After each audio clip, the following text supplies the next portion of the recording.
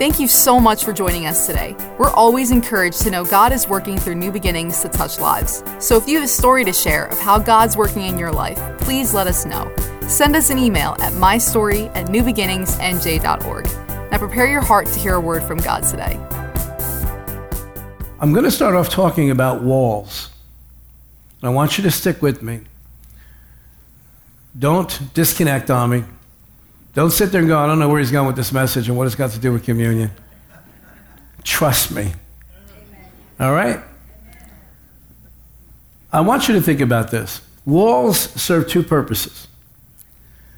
A wall keeps out wind and rain and extremes of heat and cold. Walls here protect us. Your walls at home do the same thing. Protect you from the elements of weather. Protect us from dangerous people. Protect us from animals. But walls also keep us from experiencing the good things in life. They can block out our ability to enjoy natural beauty. But self-made walls, the walls that we build in our hearts, in our souls, block us from having true relationship. Now, I'll be the first one to say, and I'm sure you're going to agree with me, that relationships are messy. How many have ever been involved in a messy relationship? At least how many have been involved in multiple? Okay. So relationships are dangerous, they're messy.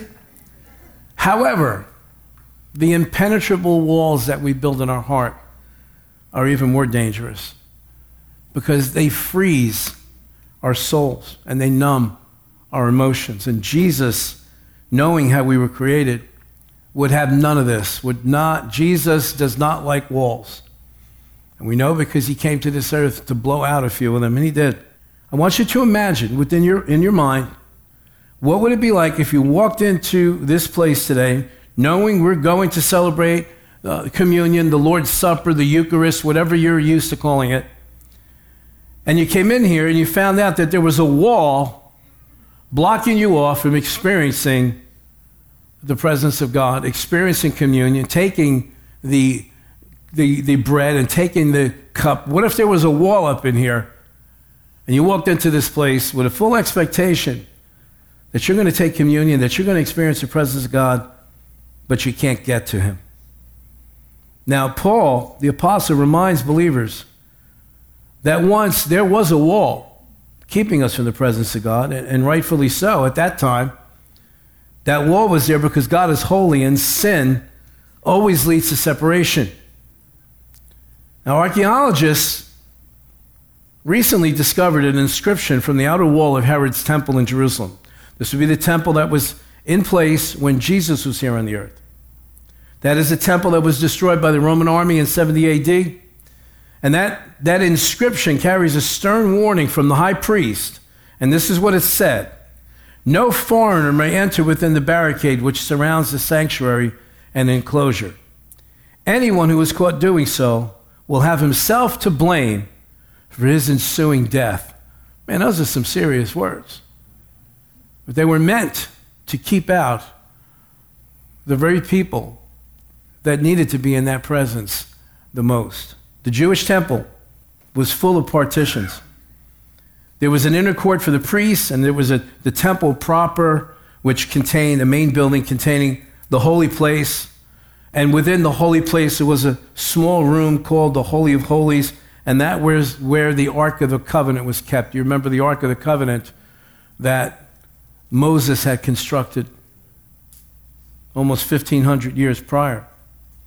The access was limited to these sacred places to select Jewish priests, and only the high priest, and only once a year on the Day of Atonement, was allowed to enter into the Holy of Holies. So here you are, you've been raised in this system of religion to believe he's in that room, he's in that place, he's not, and the closer I can get to that place, and possibly I'll be able to experience something of God, I'll be able to experience some type of comfort, I'll be able to experience some type of love, there'll be some sense of it, and yet if you're not a Jew,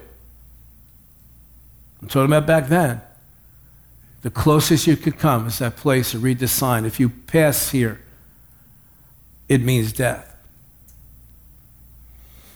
Jesus, our Messiah, is himself, the sacrifice for sin. Now, that temple's been gone for almost 2,000 years. And the absence of that temple, all of these years, is God's way of saying that the sacrifice is no longer necessary. Now, there's going to be another one built. We know that. Because Jesus, the Messiah, when he returns, has got to walk into the center of that temple. We know another one's going to get built, and we know that there's going to be an animal sacrifice system put back in place again. But it's useless. It's not going to signify what it did originally. It is not going to serve the purpose that it originally did. It will be a religious temple. It will not house the presence of God there until Jesus shows up. He himself is the sacrifice that provides for the eternal atonement. Now, atonement, what does that word atonement mean? Sounds like a big religious word. Atonement means bringing together of two parties having settled the differences that kept them apart. Think about that. Jesus comes on the scene, the Lamb of God who took away the sins of this world. And he presents himself hanging between heaven and earth as the sacrifice, the Lamb, the one whose blood would be shed and would satisfy all the payment for our sins. He would take upon himself all of the wrath, all of the anger, all of the punishment that we deserved. And people have this idea sometimes, we think, even as us Christians, we think this sometimes, well, God just decided one day, you know what, sin's not a big deal anymore. No, because in 2 Corinthians chapter 5, it tells us that in this age, which started when Jesus died on the cross, rose again from the dead, that God is not imputing sin to us any longer. Thank God. That is a message that is too rarely preached and many times misunderstood. God does not wink at sin. And just because the ground didn't open the last time you sinned, lightning bolts didn't come, you weren't consumed, does not mean that sin's not a big deal. But the fact of the matter is this: when Jesus showed up on the scene, all of the punishment, all of the anger, all of the wrath, all of the penalty for sin was taken by him on the cross. Now, what kind of just God would it be that if he himself has said to us that all that sin went on him? And Isaiah 53 tells us so clearly. How could he then charge us with the same sin that his son has already paid for? He is the sacrifice that opened up the way and removed the walls between us. Amen? Amen? Now think about it again. Walls divide people. They keep us not only from one another, but walls can keep you from an objective. People say they've hit the wall when their goals are blocked, or you're about 2 weeks into your diet.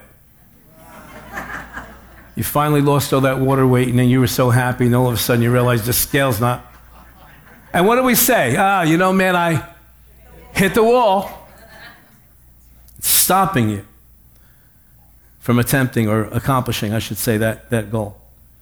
Now, the walls of the temple in Jerusalem used to proclaim, this is the only place you can experience God, or the only place you can experience me.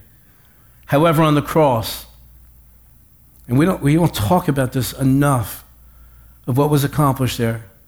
The moment that Jesus shouted, "It is finished," just a little ways from there, in that temple, that had that inscription, that, in other words, we'd say, don't even think about walking through this door. Something very supernatural took place. At the very moment that Jesus said, "It is accomplished, it is finished, it is fulfilled," that thick, heavy curtain, drape, whatever you want to call it, that stood between the rest of the temple and that little room called the Holy of Holies, a very central place where they believed, and at one time was true, that God's presence was. All of a sudden, that veil, that curtain, that drape ripped from top to bottom on its own, signifying You're not keeping me in a box anymore. And think about, why would God have to be in that place? Because sin had not been dealt with yet.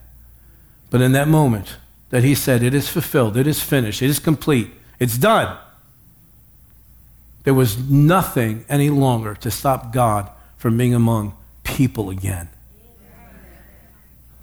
Can't even imagine. Someday we're going to be there and going to be able to talk to the Father and say, we know God has a heart. Say, what did it do to your heart that moment when all of a sudden you knew you could leave that room, and if you encountered a person, they wouldn't be struck dead because of sin on them? Think about that. Think about that. We think in our human nature, because we're so negative thinking sometimes, we think that God stayed in that room to punish us. I don't want nothing to do with you. I don't want to talk to you. I don't want to see you. No, he stayed in that room to protect us. Because in our sin nature, you cannot come in the presence of God without experiencing being struck dead. And in the Old Testament, we have examples of that. So it was for our good. It was an act of love that he limited himself to that place on the earth. But all of a sudden, when sin was dealt with, and the backbone of sin over us was broken, there's nothing to keep him in there any longer.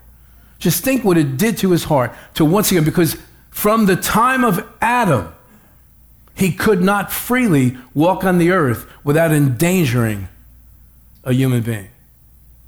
And Jesus paid that price. Never again will God be kept in a room away from his people. Because the sin that separated us had been dealt with. And those who believe, there's a qualifier, and those who believe and those who have placed their faith in the Lord Jesus Christ are all welcome to come into his presence. Listen to how Paul must have, I can't wait to sit down and go, what happened to you when you finally realized the truth about the scriptures that you thought you knew? And I don't mean that in a condescending way or a critical way. I really want to know. As a teacher, I want to know from him, what did it do to you when you realized that Jesus was the Messiah? That God had fulfilled his word, but he did it very different than the way you expected it to. I think he caught a glimpse of it, because look at what he wrote here to the church at Ephesus, Ephesians chapter 2, verse 11. Paul says, don't forget that you Gentiles used to be outsiders. Remember that inscription? Don't even think about coming in here. You were called uncircumcised heathens by the Jews, who were proud of their circumcision, even though it affected only their bodies and not their hearts. In those days, you were living apart from Christ. You were excluded from citizenship among the people of Israel. And you did not know the covenant promises God had made to them. He's talking to us. He's talking to non-Jews. He's talking to the Gentiles. You didn't know the covenant promises God made to them. We didn't know. Before you came into this relationship with Christ, we didn't know. Even if you tried to read the Bible back then, you couldn't understand it. Why? Your eyes are blind. And even though we could have read right through all those promises, it wouldn't have meant anything to us. Why? You got to have a relationship with the author in order to understand that book. You lived in this world without God and without hope. That's scary. But now you have been united with Christ Jesus. Once you were far away from God, but now you have been brought near to him through the blood of Christ. The blood of Christ says this. The blood of Christ said, don't pay attention to the inscription. Don't worry about it. You come. My blood has neutralized all of that stuff. For Christ, verse 14, for Christ himself has brought peace to us. He united Jews and Gentiles into one people. When in his own body on the cross, he broke down the wall of hostility that separated us.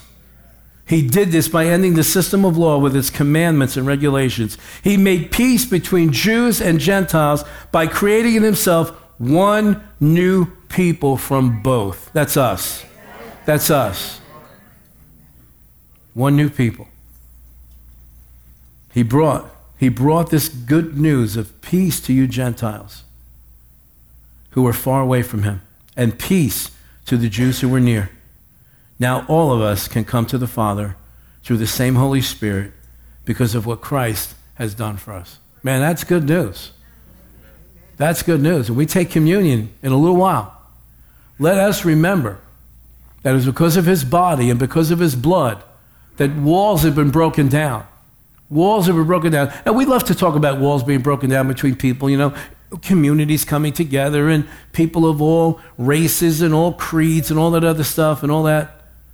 That's not what Jesus died for.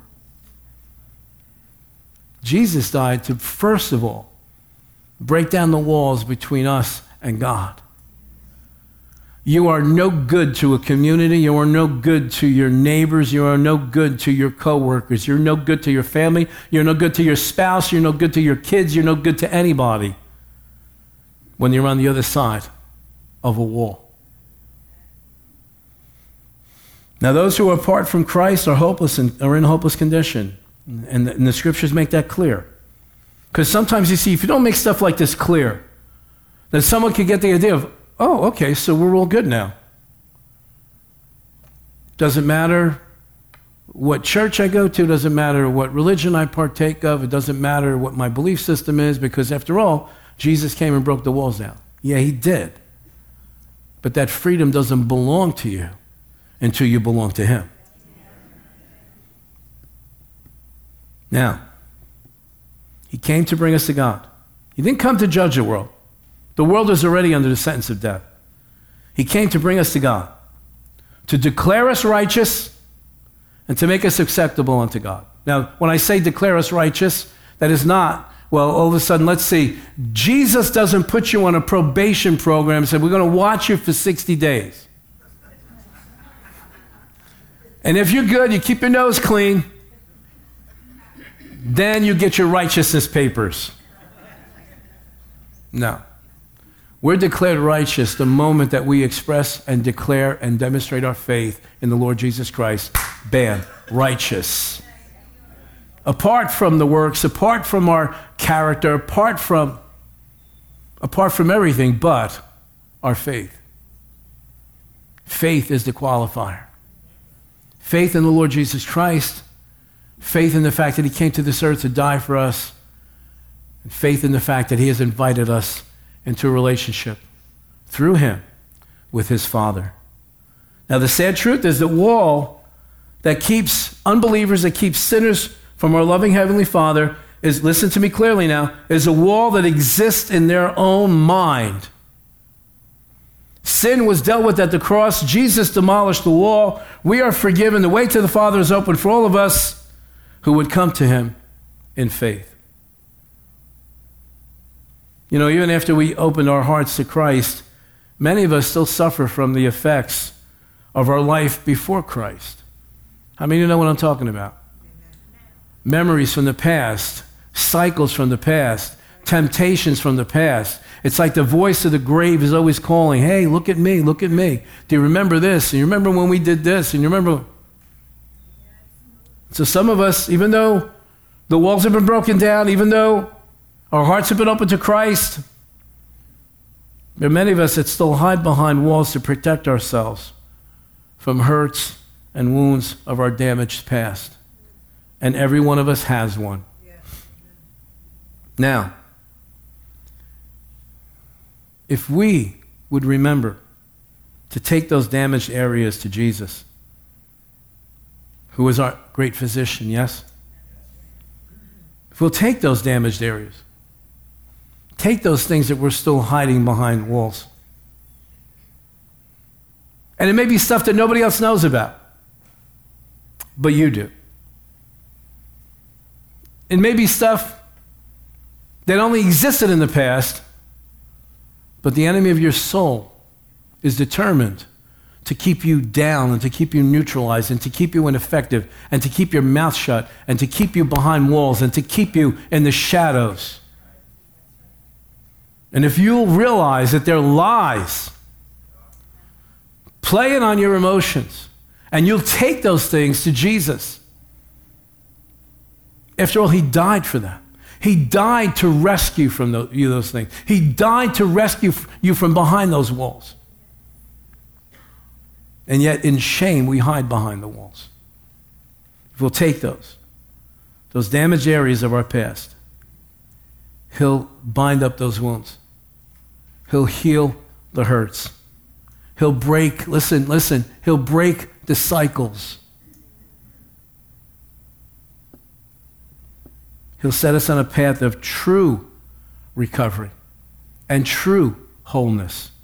You know, in Ocean County Mall here, right down the street, there was, and there may still be, I haven't been there in a while, but I know there was a store there for many, many years called Things Remembered. It's still there. I'll tell them they owe us something for advertising. Now that store offers items that can be engraved to commemorate special occasions. Anybody ever gotten anything from there? You know. How many of you have ever been in a bridal party and you're going to get a gift, okay, for all that aggravation you went through? All the expense of the gown and all the expense of the tuxedo, and you're going to get a little keychain with the little thing engraved on it. How many know what I'm talking about? Okay. Or a little glass, or a little, if you're a guy, you're going to get that stupid little pewter mug. You know, I don't know if they do any of that stuff anymore. But many people give engraved items in honor of a special day, like a wedding like that, or a shared moment or something. And if you've ever received a gift like that, you know, it does mean something to you, and you want to hold on to that because it reminds you of that special occasion. People like to remember happy times and significant events. It's healthy for us. Memories are precious. You know, they keep us connected to people, even if those people are not in our lives anymore. Keeps us connected to places and to events and things that have shaped and influenced our lives. And it's good for us to remember.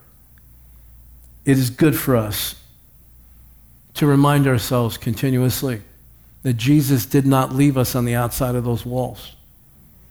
That Jesus was not content to just come to the earth and work some miracles. He wasn't content to come here and gather multitudes to come and hear him. He wasn't content.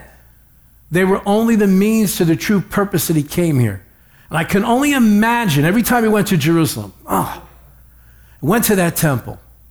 None of the other disciples could have possibly known what he was thinking, but they must have saw, why is he always drawn to that room? Why is he always drawn to that place in the very center, the holiest spot on earth? I could just imagine him constantly talking to somebody and looking at that room, and talking to somebody and looking at that room, healing somebody and looking at that room, knowing one of these days I'm coming after you. One of these days I'm going to shatter those walls. I'm going to break down that curtain. It's never going to again be only a certain group of individuals can get into the presence there. I'm not leaving this earth until I take care of that mission.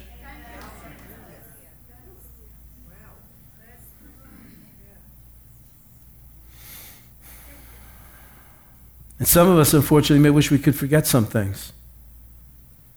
But even life's challenges can offer lasting lessons through the adversity when we take them all to him, remembering what he's done for us. You know, in the King James Bible, the word remember appears 148 times.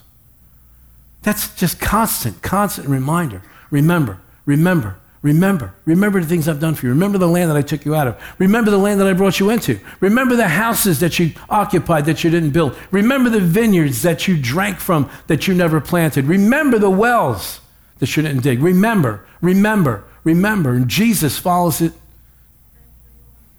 at the Last Supper. Do this in remembrance of me. Now, the Passover that he was celebrating that night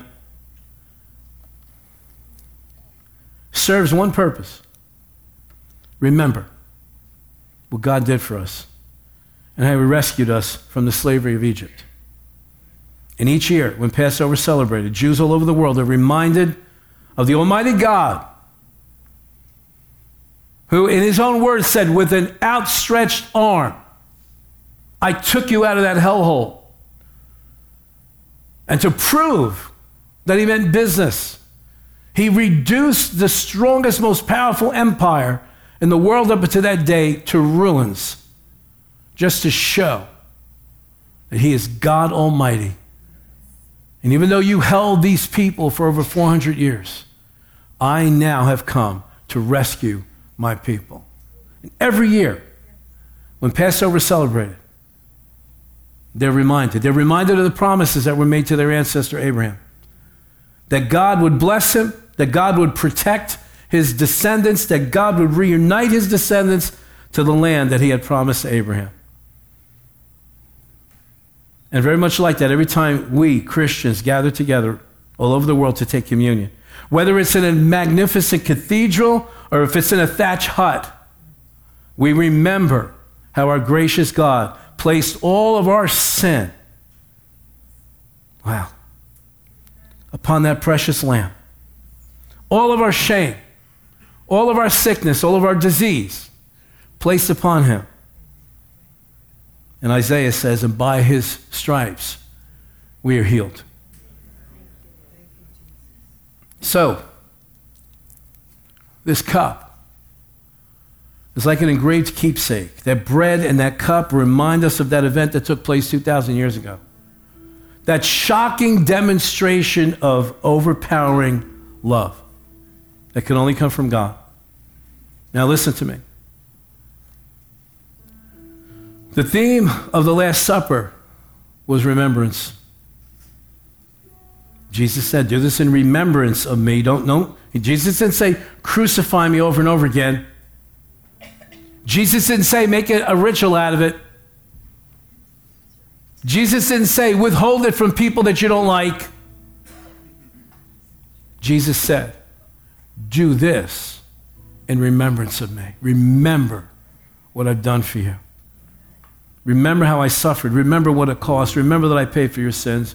Remember that the way to salvation is open now. Remember that. Remember that Jesus is the way, the truth, and the life, and that no one comes to the Father without him, and that is a fact. Now listen, as we get ready to take communion together, it's equally important to remember that it's our responsibility to go and share this good news. It's not right for us to hold on to this. It's not right for us to come here on a Saturday night. Many are going to come. Hundreds are going to come tomorrow. And this is like it's our thing. This is our thing. This belongs to us. He died for us. There was a time that you and I were on the other side of that wall. Remember what it was like to be on the other side of that wall. Remember what it was like to cry at night, are you real? Can you help me? Remember what it was like to have a wall separating you from him. Because there's family members of yours that are still on the other side of that wall. There's co-workers of yours that are still on the other side of that wall. There's neighbors that are still on the other side of that wall. And just because they might smile and make believe everything's going on, great, they wail and cry in their hearts to know him. Every once in a while, we need to slip out, climb their wall, and drag them over to the other side. The best way that you and I can honor our Savior who suffered so much is to get somebody and sit them down and say, let me just tell you what's going on. God's not mad at you any longer. God has not been responsible for all that tragedy in your life. In fact, he sent his son to die on the cross so you could be united to his heart. And that when you do walk through tragedy, you're not walking alone. Let me tell you about this Jesus. Let me tell you about the forgiveness that I've experienced. Let me tell you about what he's done in my life and what he could do in your life. What good is it that we come here and celebrate this and we hoard it to ourselves? Are you with me, church? I pray that God gives us opportunities. Amen. Thank you so much for joining us today. We're always encouraged to know God is working through new beginnings to touch lives. So if you have a story to share of how God's working in your life, please let us know. Send us an email at mystory@newbeginningsnj.org. Now prepare your heart to hear a word from God today.